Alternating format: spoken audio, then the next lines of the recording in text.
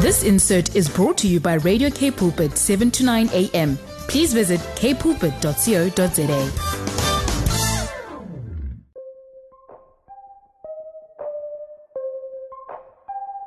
It's Voice of Change time, and it is me, Lauren Jacobs. Welcome to today's show. I hope that you've been having a fantastic, wonderful afternoon, that you have been keeping hydrated and safe from this crazy wind that we've been having this week.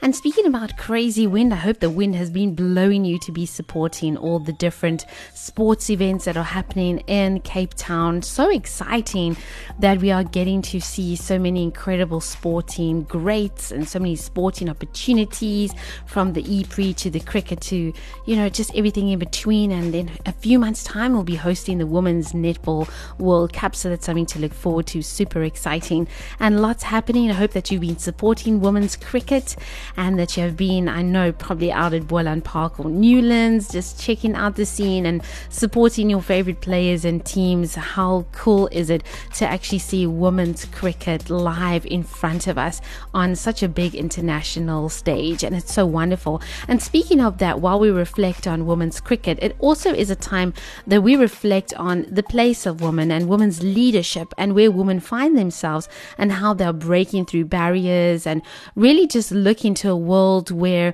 women are empowered and receiving equal pay and being recognized for the incredible talents and achievements that they have made and will continue to make. And that's really going to be the foundation of today's show, because today on the show, I'm joined by Dr. Lynn Cohick. Now, Lynn is a specialist. She is an incredible woman and she holds degrees from different colleges and universities. She began her teaching career at Messiah College in America, and her first seminary teaching experience was at the Nairobi Evangelical Graduate School of Theology, where she taught pastors and church leaders from across the continent of Africa. She has taught at New Testament Wheaton College for 18 years, and she's also a specialist, as I said before. She's a specialist in women's leadership, and particularly in theology, as well as in the Bible and in churches around the world. As I said to you, teaching out in Nairobi, teaching in America, in Australia, and now today her voice finding us here in South Africa. And we're going to be really touching on that foundation of female leadership. What does it look like? So of course we're going to be talking about Paul and his letters and his writings in the New Testament, and also how women are now seeing themselves and where is the place for women when it comes to female leadership. This topic is still actually seen as a topic that's controversial or questionable, and there's many debates around it and there's many conversations around it. And so that is why it's important for us to have this conversation here on K Pulpit, and especially on Voice of Change, because that's what it's all about: being the change, making the change, and not shying away from diverse topics like this. So it's going to be a great one on the show. I cannot wait for you to hear Lynn and to just absorb her wisdom, because she is an incredible human being. So stay tuned, and cannot wait to have Lynn with me after this.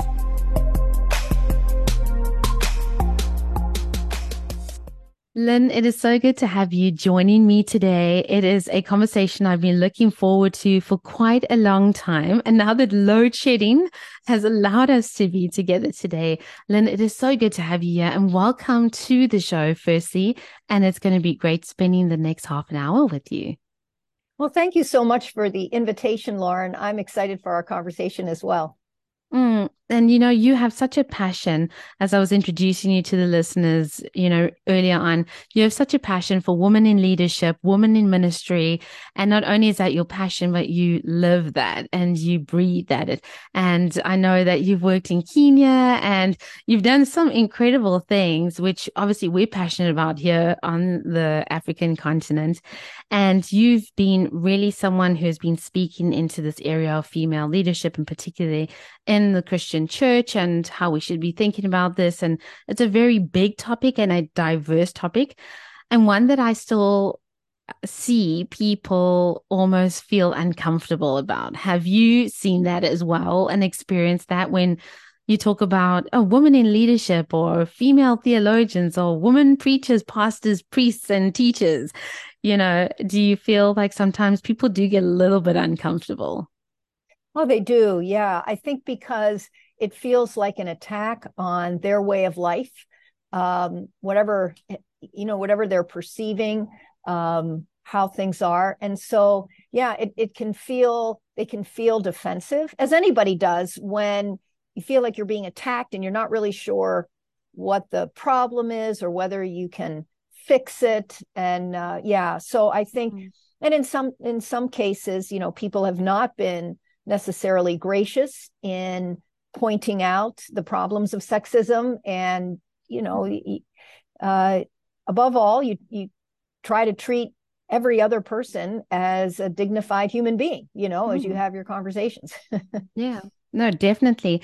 I was thinking, over the last week, we've had the Women's Cricket World Cup happening in South Africa, and I've been attending the matches, and it's been really incredible. But up the last 6 months, now we're talking a little bit about sport, but I mean, it connects onto what we're talking about, women in leadership, and we're talking about sexism and inequality. One of the things that I've really seen over the last 6 months is a continual conversation while we've been leading up to the Cricket World Cup about inequality with women's sport. And we see that and it's a highlighted fact and reality. So I've been asked, and particularly been asked by Christians, why is it important then for you to be speaking about this topic? And I've been saying, well, where there's inequality, there needs to be a remedy. And that is how I feel. So even if it's theology or it's sport, we see these inequalities historically against women being in certain positions. So then we need to talk about it, whether it's, in the pulpit, whether it's on the field. And there's still often, I find, pushback against women in leadership within the Christian church. Now, that is a really big kind of broad thing because we know there's many denominations and of course many people working to change that, but there's still a lot of pushback often. Why is that persistent? Does it come from a scriptural perspective? Is it a historical thing we've inherited? Why is there still so much this pushback against women in leadership?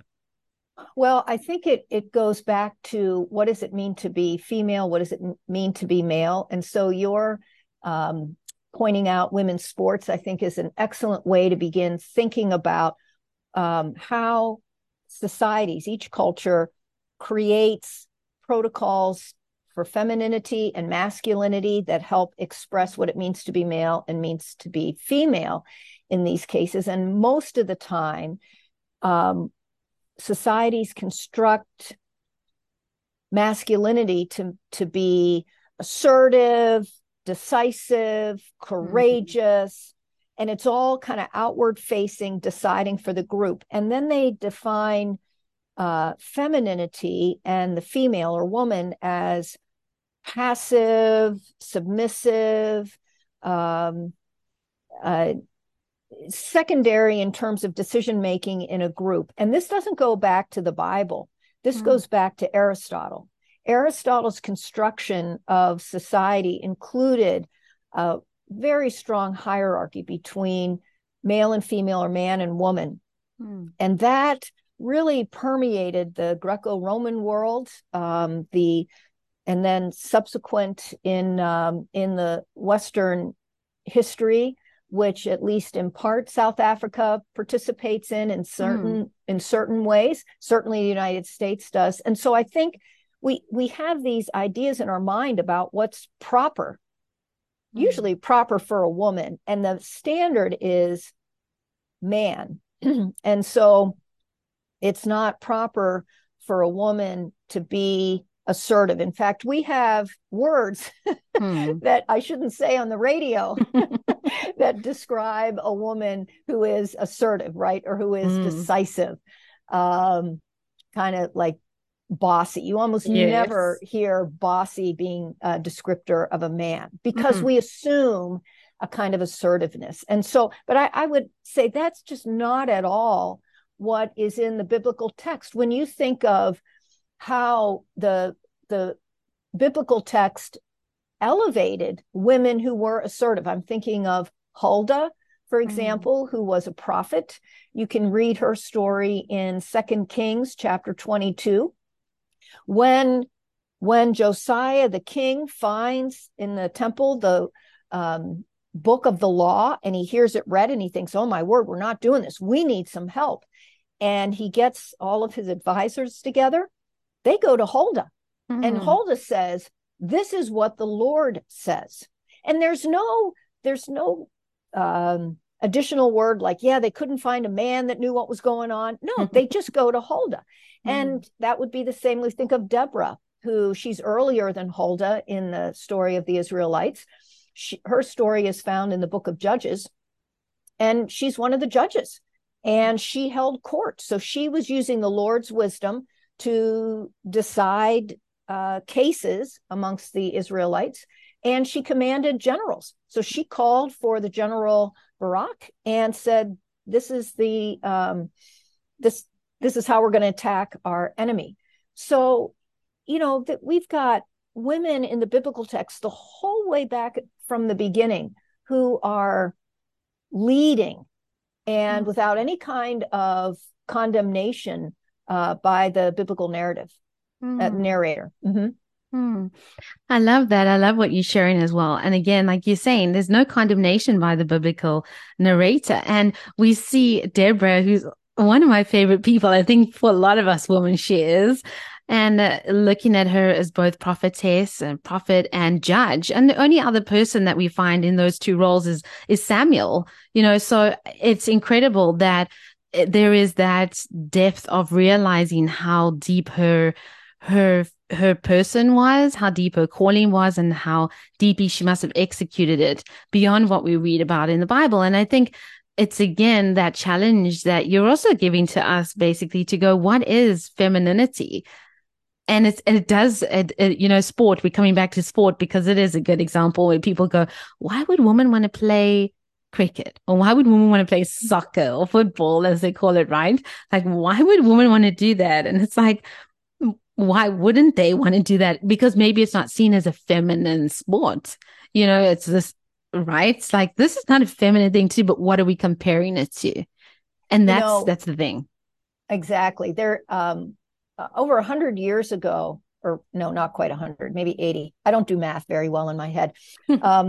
Dorothy Sayers, who is a phenomenal writer around the time of Tolkien and Lewis, and she wrote 2 essays that are collected in a book called, very, very small book called Are Women Human? I bet you have read that, but it is, I would just recommend it to anyone. She asked that question, are women human? And the answer is yes. We're like, basically, the way we should think about ourselves is as humans. So some humans love to exercise, right? And it's not just something some men like to do, some women like to as well. But our bodies are different in certain ways than male bodies. And so we're going to, like, our running gait is going to be a little different because our hips are like differently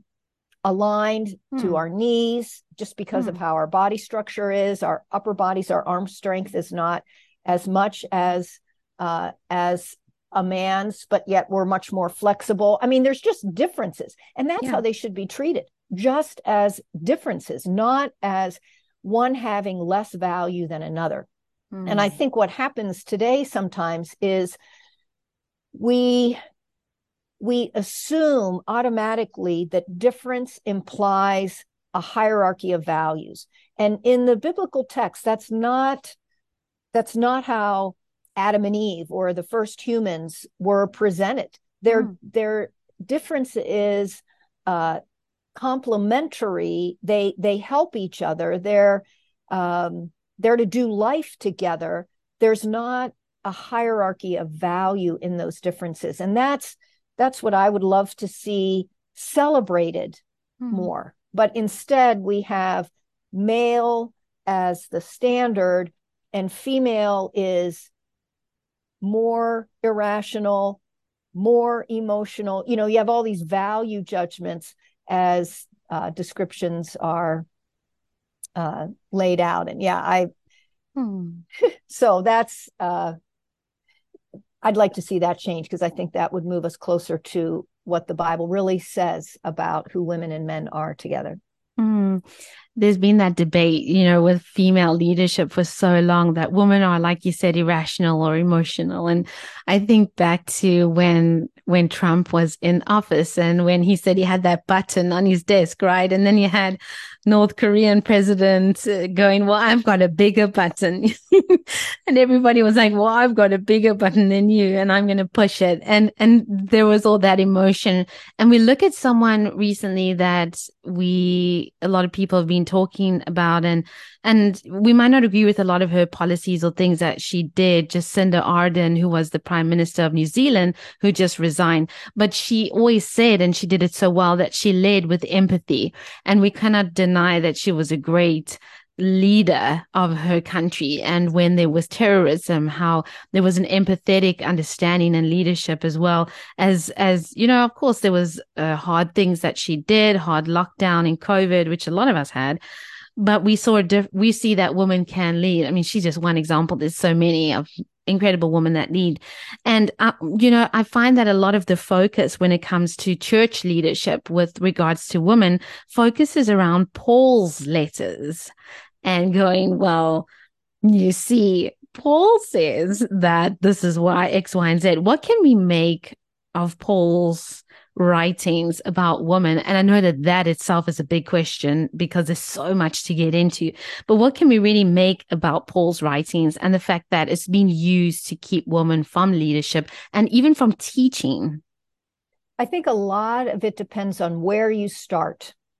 So I like to start with who were Paul's co-workers, because I believe that Paul would have been consistent between what he said and how he acted. So we know that he calls Phoebe, this would be, I'm using the last chapter in Romans here, for example. He talks about Phoebe, who's a deacon in the church that is right outside of Corinth, Cenchrea. It's the port, one of the ports of Corinth, ancient Corinth. And she's a deacon in the church, so she had some decision-making authority. She takes the letter to the Romans to Rome, and the practices, as best we can tell at this time, the letter carrier also read the letter.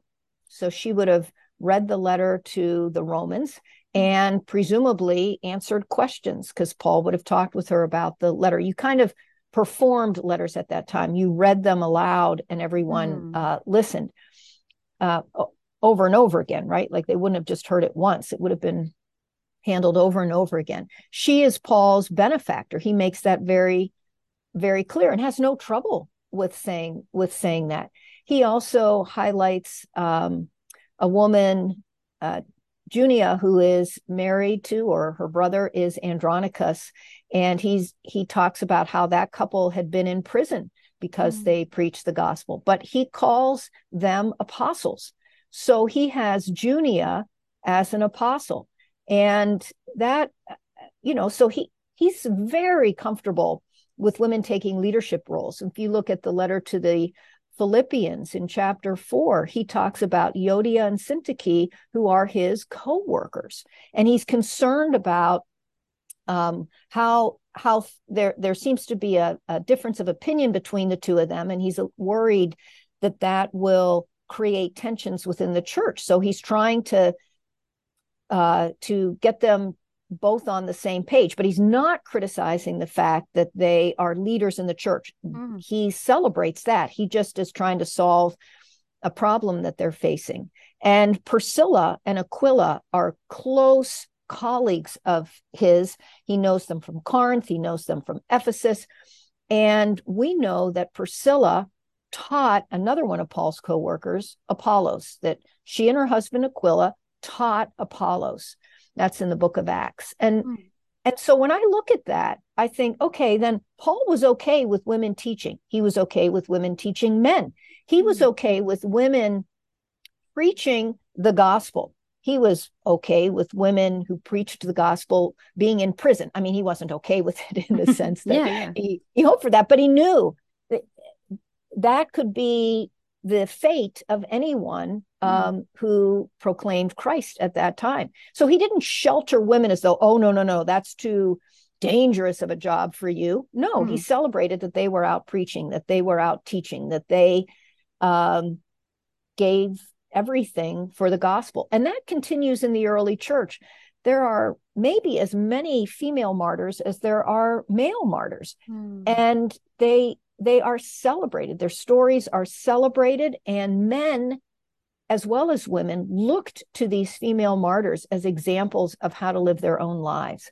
So I feel like that we need to see that big picture so that when we look at a verse that sounds like Paul is restricting all women at all time from ever teaching any male above age 16 or 18 or whatever you want to say as a male adult, I think we've got to pause, because we've got to say, but wait a minute, he was working closely with women and with men. Like it was a team of men and women.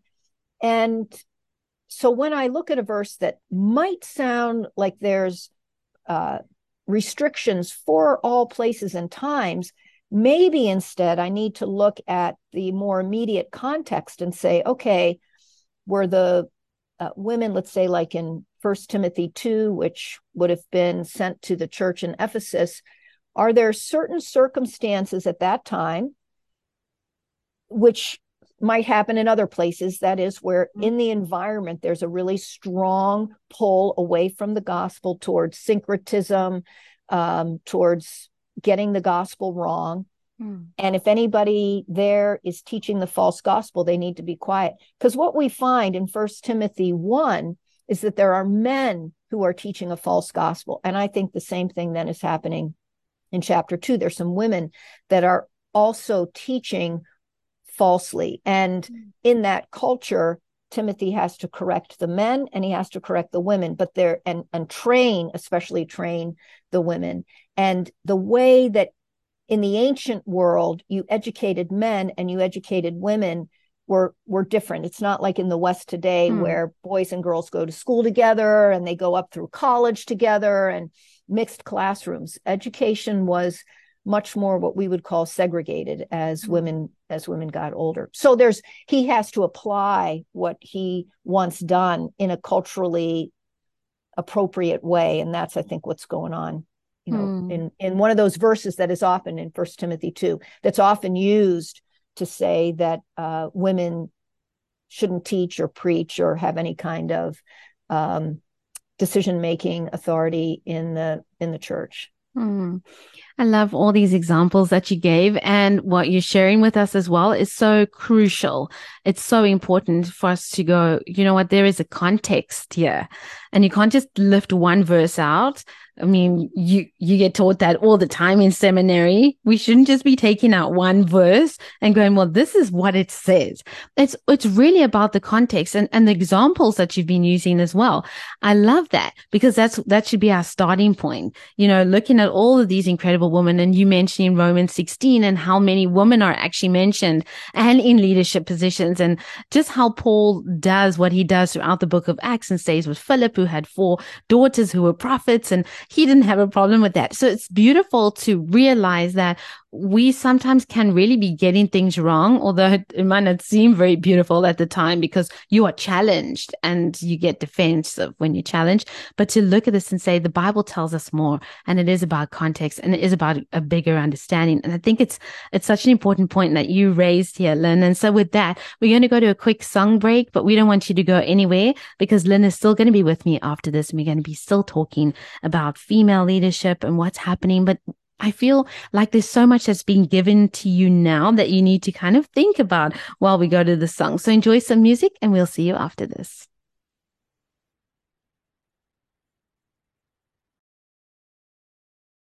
It's Lauren Jacobs here on Voice of Change today, and I am joined by Dr. Lynn Cohick, and we have been talking about female leadership, and particularly, of course, in the church. But this is a conversation that we know spills over into other aspects and areas of life. Female leadership and, what women can be doing and should be doing has been a conversation we've been having for decades, if not centuries. Women everywhere saying, are women human, and where are the rights of women, and what can we do? And we see this specifically in the church as well. And it's something that we need to start looking at, and something we need to focus on, and something we need to be challenged about ourselves. And, Lynn, I wanted to actually ask you, two women who maybe are listening to us today, who are thinking, well, I really feel God calling me to some kind of ministry, or maybe to be a theologian, or maybe to be a leader in a church, to be a pastor, to be a priest or minister. But I'm feeling like there might not be a space for me because the people in my denomination or congregation don't agree with female leaders or pastors. We only have elders, or we only have male leaders. What would you say to a woman who maybe is listening, who is in that position, thinking, I feel God calling me here, but how do I go about doing this? And what do I do? And what is my first steps? And how do I do it when there's no space for me or a place for me where I'm at right now? Well, first, yeah, I sadly, I think there are a lot of women who find themselves in that place. I certainly found myself in that place a couple of decades ago as I was just starting into my PhD, and my church really couldn't imagine a woman teaching adult Sunday school class, teaching the Bible in adult Sunday school class. So it's a real thing. So I would say a couple of things. First, don't try and do this on your own. Seek out like-minded women, and men, because there'll be men that will support you as well. And if not in your congregation, then find them elsewhere. It's too difficult of a journey to do it by yourself.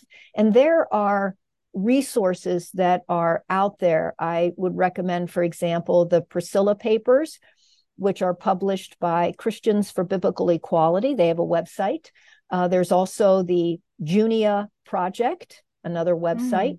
So you can find material out there that will encourage you, that will give you the biblical basis, the biblical argument for equality, for helping you to understand and process this call in your life that you've heard from the Spirit.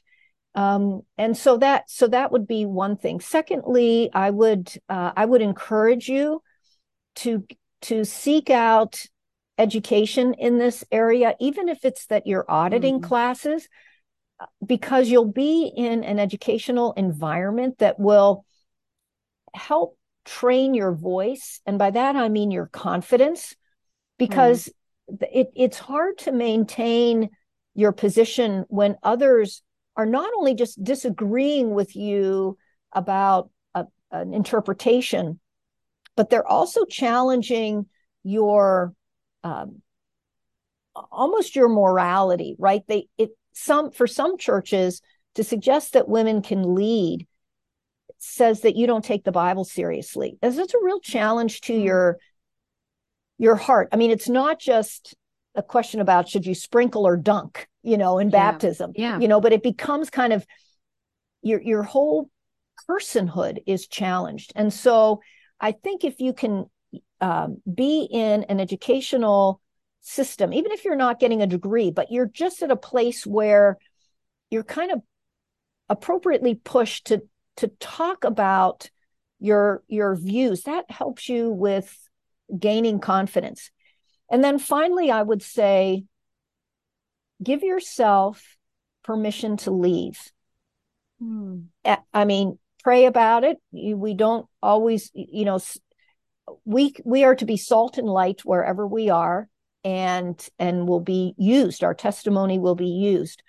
But I think there's also a time, as Jesus says, when he sends out the disciples, if you're in a town and they like what you're saying, continue to stay there.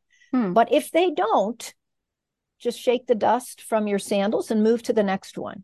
So I think that, and I know what I'm saying is very difficult, because a lot of times women, they just have so many friends and family members, and they're deeply embedded in their congregation. But I think it may be that you come to a point where you say, I'm just not able to flourish here. I've just lost this joy of the Lord that is mine. in Christ, and give yourself freedom to think about turning to other communities that would encourage you. That is really great wisdom there as well. And again, it is really about, I remember having a mentor in seminary, and she was the vice principal, and she was incredible.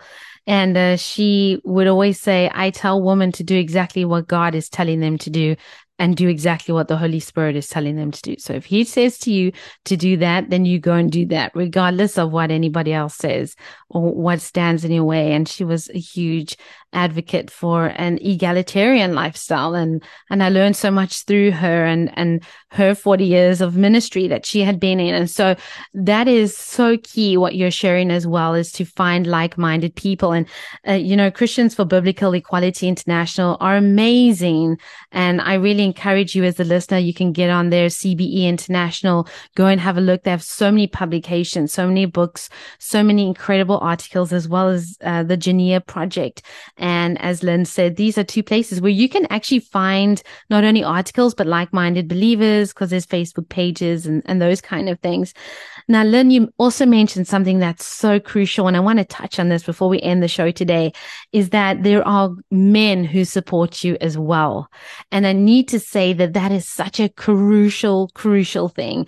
It's an important thing that you are saying there. I know for me, I've had a lot of men champion my life as a theologian and my career, and I've never really experienced any men being against me. And maybe it's just a blessing that I didn't, but I've met a lot of women who have said men have championed them, male leaders and men in positions that have said, no, we're opening the door, for you as well. And we need to say that, because it's not just that all men are just sitting going, no, we don't want female leaders or pastors in our congregations. There are many men that are advocates for, female leadership. Have you experienced that as well? And it's a big thank you to men who do that.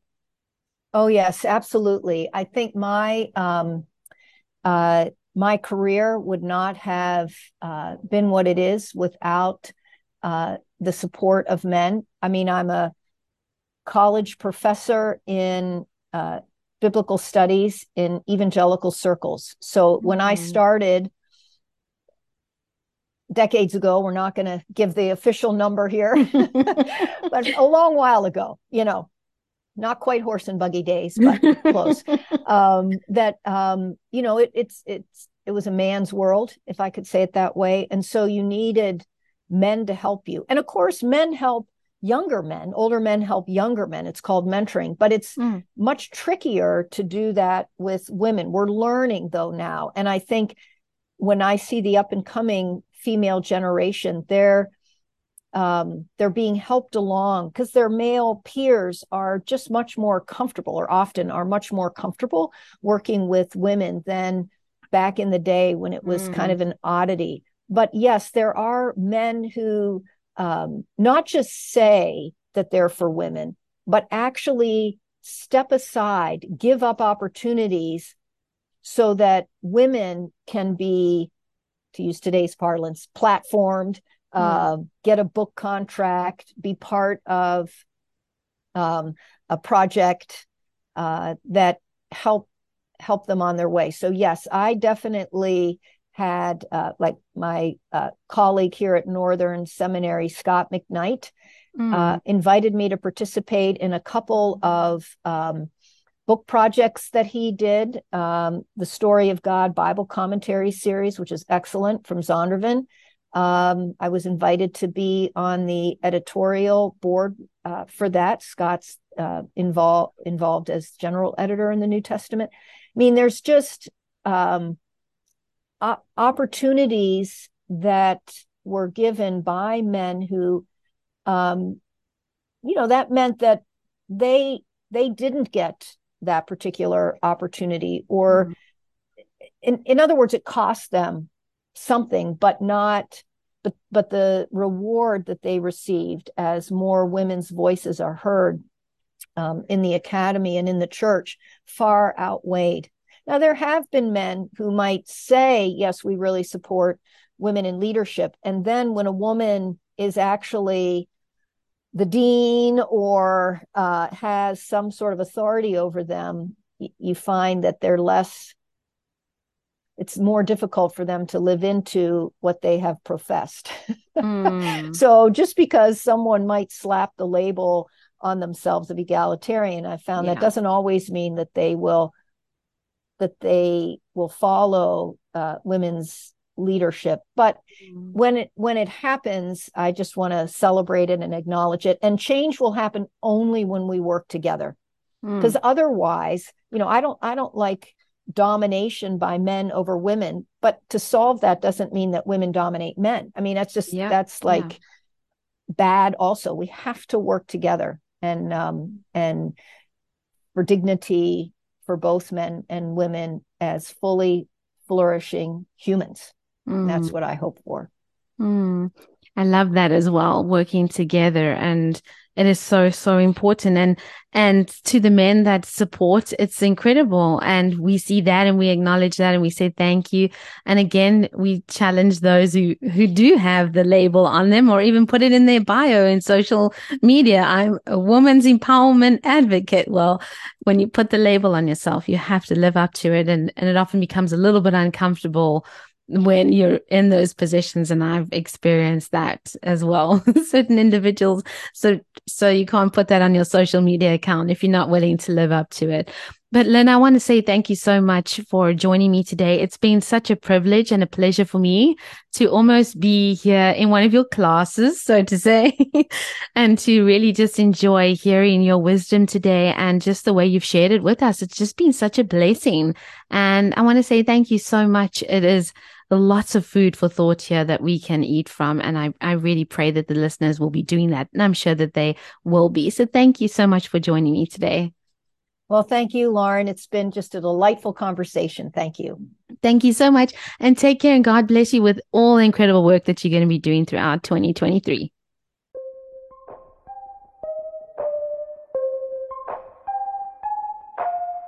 You know, it's often been said by people who teach the word of God from its real context and its truth and its culture and its language and its substance, that scripture has to interpret scripture.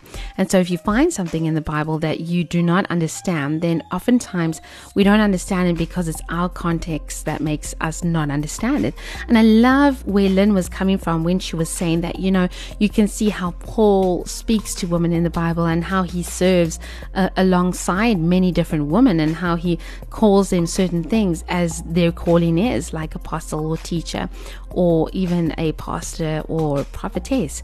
And we see these things in the Old and in the New, and I love that Lynn brought that up. And so when we encounter the difficult words of Paul, because his words are sometimes very difficult to understand, and when we encounter his words and they seem to speak against things that we actually see him living and professing and practicing in other places in the Bible, we really have to ask ourselves, what is our frame of reference, what is our context, and what don't we understand, and allow ourselves to be challenged by the Bible. The Bible is also there to challenge us, not just on the way that we live, but on the way that we think and what we hold dear and what we've been taught and what we've inherited culturally, because we don't realize that we are so formed by the culture around us, and that our reading of the Bible is formed by our culture. And sometimes we don't even realize that is our reality.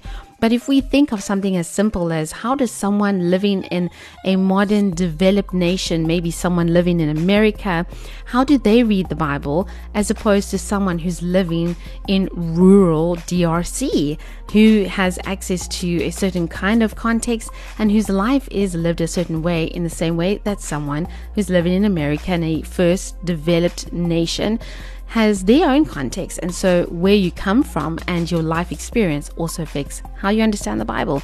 And that's a challenging reality. When it comes to female leadership, we see that challenge continuing.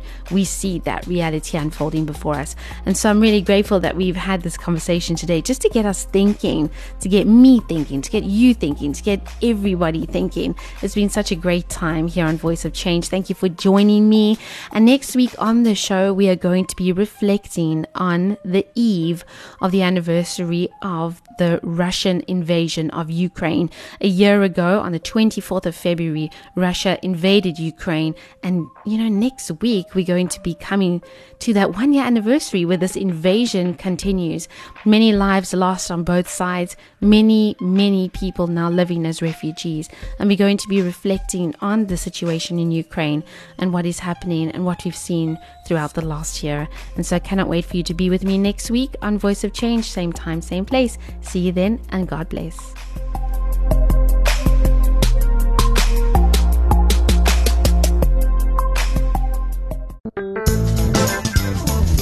This insert was brought to you by Radio K Pulpit, 7 to 9 a.m. Please visit kpulpit.co.za.